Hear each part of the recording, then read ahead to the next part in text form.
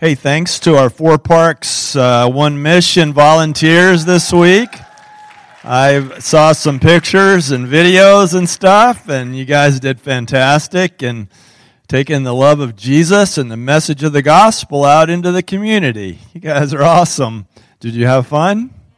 Yeah.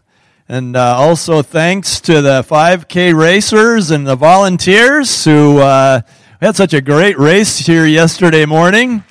Nice, really nice job there. Okay. Hey, this morning I feel very clearly led by the Lord to do something differently than we normally do. I don't mean it as an apology, just as a heads up.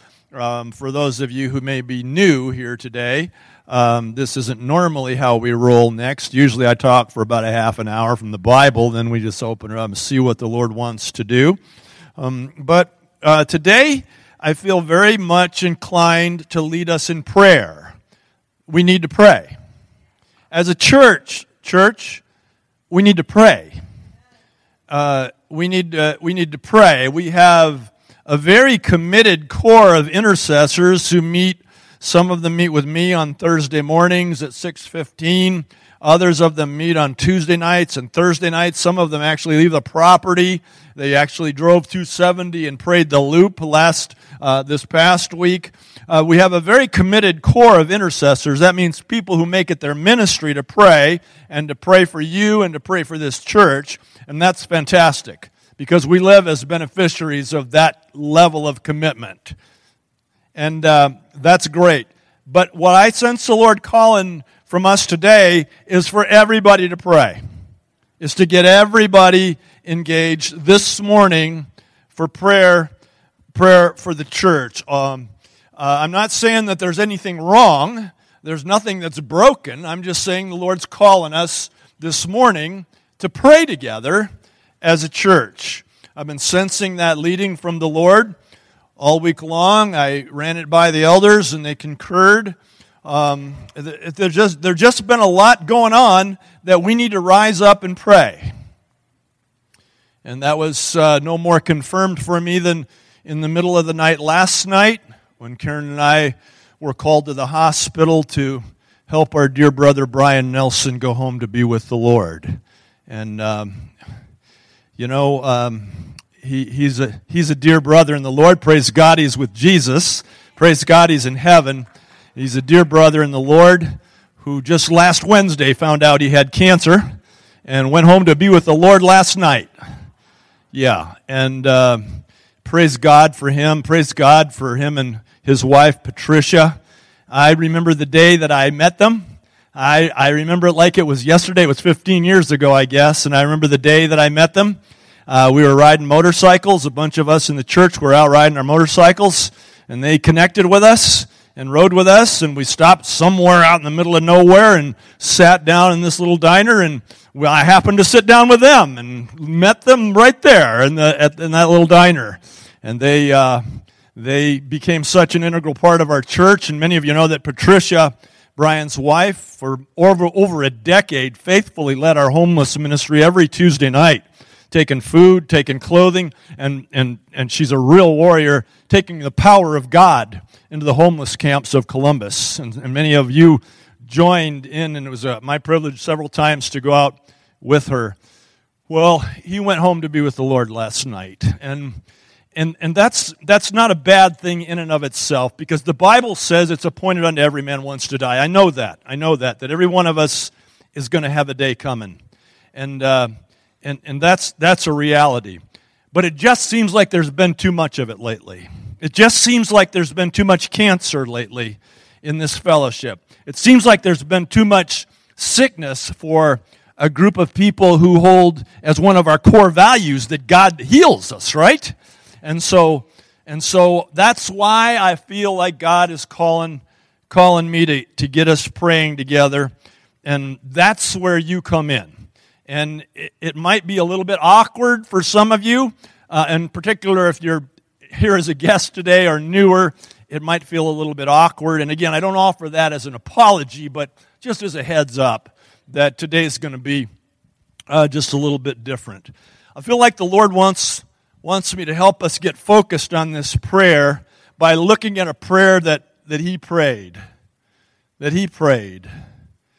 Now, in all four of the Gospels, there's only one thing the disciples ever asked Jesus to teach them to do. What was it? To pray. Do you find that amazing? They saw him walk on water, and they didn't say, could you teach us how to walk on water? Peter just tried it, right? They saw him feed 5,000 with 5 loaves and 2 fish, and they didn't say, hey, they saw him raise Lazarus from the dead. They didn't say, could you teach us how to do that? But the one thing they asked him to teach them was what? How to pray. They saw him pray in public, and then he would oftentimes just disappear from them, right? And he'd go up into the hills to do what? To pray. And they were so struck by that of all the things that they saw Jesus ever do, they said, Lord, we want to know how to do that. And surely they saw that all these other things I just mentioned flowed from a life of his prayer with the Father. I find that fascinating. It's the only thing they ever asked him to teach them. And he said, yeah, I will. And he made some comments about not making a big show about it in front of people. And then he said, when you pray, it should be like this. And he prayed the thing that we often call the Lord's Prayer, perhaps maybe second to John 3:16, the most well-known passage of the Scripture on all the earth. Say it if you know it. Our Father, which art in heaven, hallowed be thy name. Thy kingdom come, thy will be done on earth as it is in heaven. And give us this day our daily bread, and forgive us our sins as we forgive those who sin against us. And lead us not into temptation, but deliver us from evil. For thine is the kingdom, and the power, and the glory forever. Amen. There are all kinds of different believers who gather up in different settings with different names on the sign who freely pray those words. And I have no issue at all, obviously, with the church saying those words as long as we don't think that they're magic words that can just be said without being prayed. Because as many of you may know, Jesus was perceived as a rabbi, as a teacher, and he functioned as a teacher. And since there was no way to take notes back in those days, then the rabbis would teach in very, very memorable outline form. And so the Lord's Prayer, he said, when you pray, pray like this. And he gave 6 points for them to remember so that it would get in their heads. But they weren't magic words. He says, when you pray, pray along these lines. Pray this way. And he started and he said, Our Father, which art in heaven, hallowed be thy name. And he begins with an expression of praise. Our Father in heaven, you are holy, is what that means. Hallowed means revered. It means holy. And so Jesus is teaching us that when we pray, we start with praise. We just praise God for who he is, yes? And we just praise him. And we let our hearts rejoice and praise God for who he is. He's holy. And yet he's our Father. Our Father. This scandalous thing that Jesus preached. Our Father. He's holy. He's the holy, perfect Lord of the universe. And yet he intimately is our Father. And he says, just start by celebrating that. Praising God for his holiness. Praising God for his Father's love for us. Hallowed be thy what? Thy name. There's power in the name of Jesus. There's power in God's name. Jesus said, whatever you ask in my name, I will do for you. In the name of Jesus. So we start our praise or our prayer just by praising God and celebrating his name. Thy kingdom come, thy will be done on earth as it is in heaven. Prayer is about heaven touching earth, isn't it? Thy kingdom come, thy will be done on earth as it is in heaven. He says, our Father which is in heaven, and we can picture that, and typically we picture him as some distant land, right? But Jesus said that's not what it is at all. He's right here. There's a crossable membrane, if you will, between this world and the kingdom. It's right here. It's a parallel reality. Your kingdom come now. Your kingdom come. Your will be done on earth, right here among us, as it is in heaven. This is the kingdom of God. Prayer proceeds just by surrendering to His will. Your kingdom come, your will be done. I praise you, and now I surrender. Without reservation, I surrender to you, God, and your will, and I invite you to come and bear your kingdom, your rule and your reign into this place. And give us this day our daily bread. Our daily what? Bread. Asking God for the things that we need. For the things that we need. I mean, what do you really need here, right? What do you really need? What do you really need? Answer that question for yourself. What do you really need? He said, give us this day our daily bread. This creates dependence, right, on God. Prayer creates dependence. I need this from you, Lord. I need this from you. And he says, give us just today our daily bread. He says, don't even think about tomorrow. A little later on, he says, don't even worry about tomorrow. All you have assurance of is right now, right? That's it. So we pray for today. This creates consistent dependence. This creates return dependence on the Lord, doesn't it? Children, you're raising your children at home. You notice that they come back for lunch? Did you notice that? They come back. Well, didn't I just feed you this morning? This is the relationship that Jesus is telling us to develop with our Heavenly Father. Give us His day, just today. I'm just going to ask you for what I need today, Lord. My daily bread. And forgive us our sins as we forgive those who sin against us. At the center of our relationship with God, listen, at the center of our relationship with God is an ongoing need for forgiveness. Who here has had their first perfect day yet? Exactly. At the center of our relationship with God in our prayer life is a renewal of the covenant of grace. There's a revisiting of our need for forgiveness. And he goes on to say that when this authentically happens, that we automatically will become people of grace, not judgment. Forgive us of our sins as we forgive those who sin against us. He says it even more strongly after he finishes this. And he says, if you forgive men of their sins, God will forgive you. If you don't, He won't. What's he saying? He's saying that an indication that you have authentically entered into the covenant of forgiveness with God is that you are becoming a forgiving person.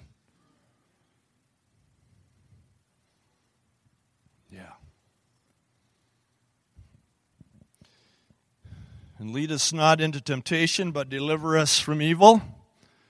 We're at war, and we need God's help. We're in a battle, and we need God's armor. Ephesians 6 talks about this full armor of God. Today I'm most interested in the shield. I'm asking you, church, to raise your shield. I'm asking you, church, to come together in one heart and one mind and raise your shield. How many of you can picture something from maybe a movie you saw where those ancient soldiers would lock their shields together, right? They would lock them together. That's what we need to do today, beloved. We need to lock our shields together because we're at war. And I'm just putting my foot down against all this cancer and all this disease that is coming into our house. And I need you to fight with me.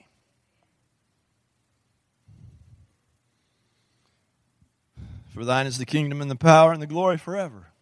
Full circle return to praise. Starts with praise. Hallowed be thy name. All the way through. Now we're back. For thine is the kingdom and the power and the glory forever. Praise God for being king. Praise God because He's king. Praise God because He's king. Praise God because He's king. Praise God, church, because He's king. Praise God, church. Praise God, church. Praise God, church, because He's King. Doesn't matter what's going on in your life. Praise God. He's King. That doesn't change. Praise God, because He's the epicenter of true power. For thine is the kingdom and the power. Whether you're caught up in the power flow or not, He's still the source of power. Praise God. And for thine is the glory. Thine is the glory. Glory is what God is. Glory is what God is. If God were made of substance, it would be called glory. When Jesus performed His first miracle in Cana of Galilee, where He changed water into wine, the Bible says, and He thus revealed His glory. God's glory. Praise Him for being glory. Our whole job is to just keep the surface shined up so that we can reflect God's glory, right?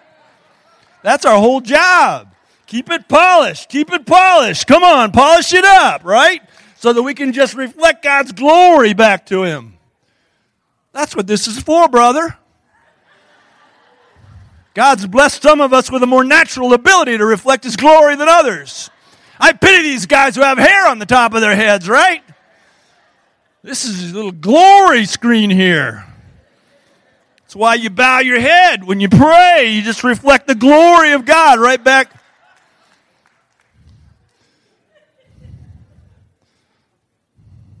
For thine is the kingdom and the power and the glory forever. What's the last word? Amen. What does that mean? It's an exclamation point on what you just prayed. It's not a little thing to say. It is a PowerPoint. Amen. This is true. And He taught us, I believe, to put amen on the end of this prayer because He's saying there's a time when it's time to stop praying and get moving. There's a time when you've prayed, you've come into His presence, you've encountered Him. Now get up and go. There's a time to stand up, and there's a time to go. I love that Exodus chapter 14 where Moses has led the people out of Egypt, and they're right up against the edge of the Red Sea, and the Egyptian army is bearing down on them, and he's crying out to God, what are we going to do? What are we going to do? What are we going to do? I love verse 15 when God says to Moses, why are you crying out to me? Stop crying out to me and stretch out your staff, man. I've given you everything you need. Now go. This is not the place to have a prayer meeting, he says. Say amen and go. Does anybody know what I'm talking about? And it's time for some of you to stand up and go.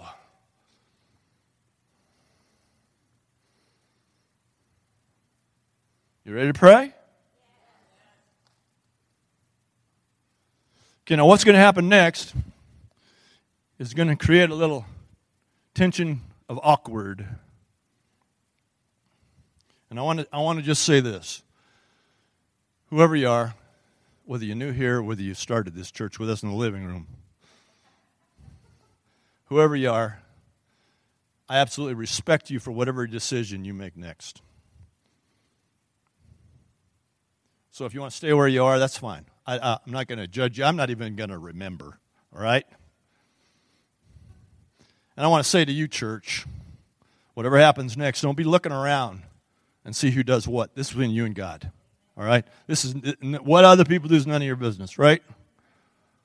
So I just want to give you liberty, whoever you are, wherever you're sitting here, to do what is in your heart to do without judgment, okay? But I want to say to you, as many of you who will, please come up right now and help me pray.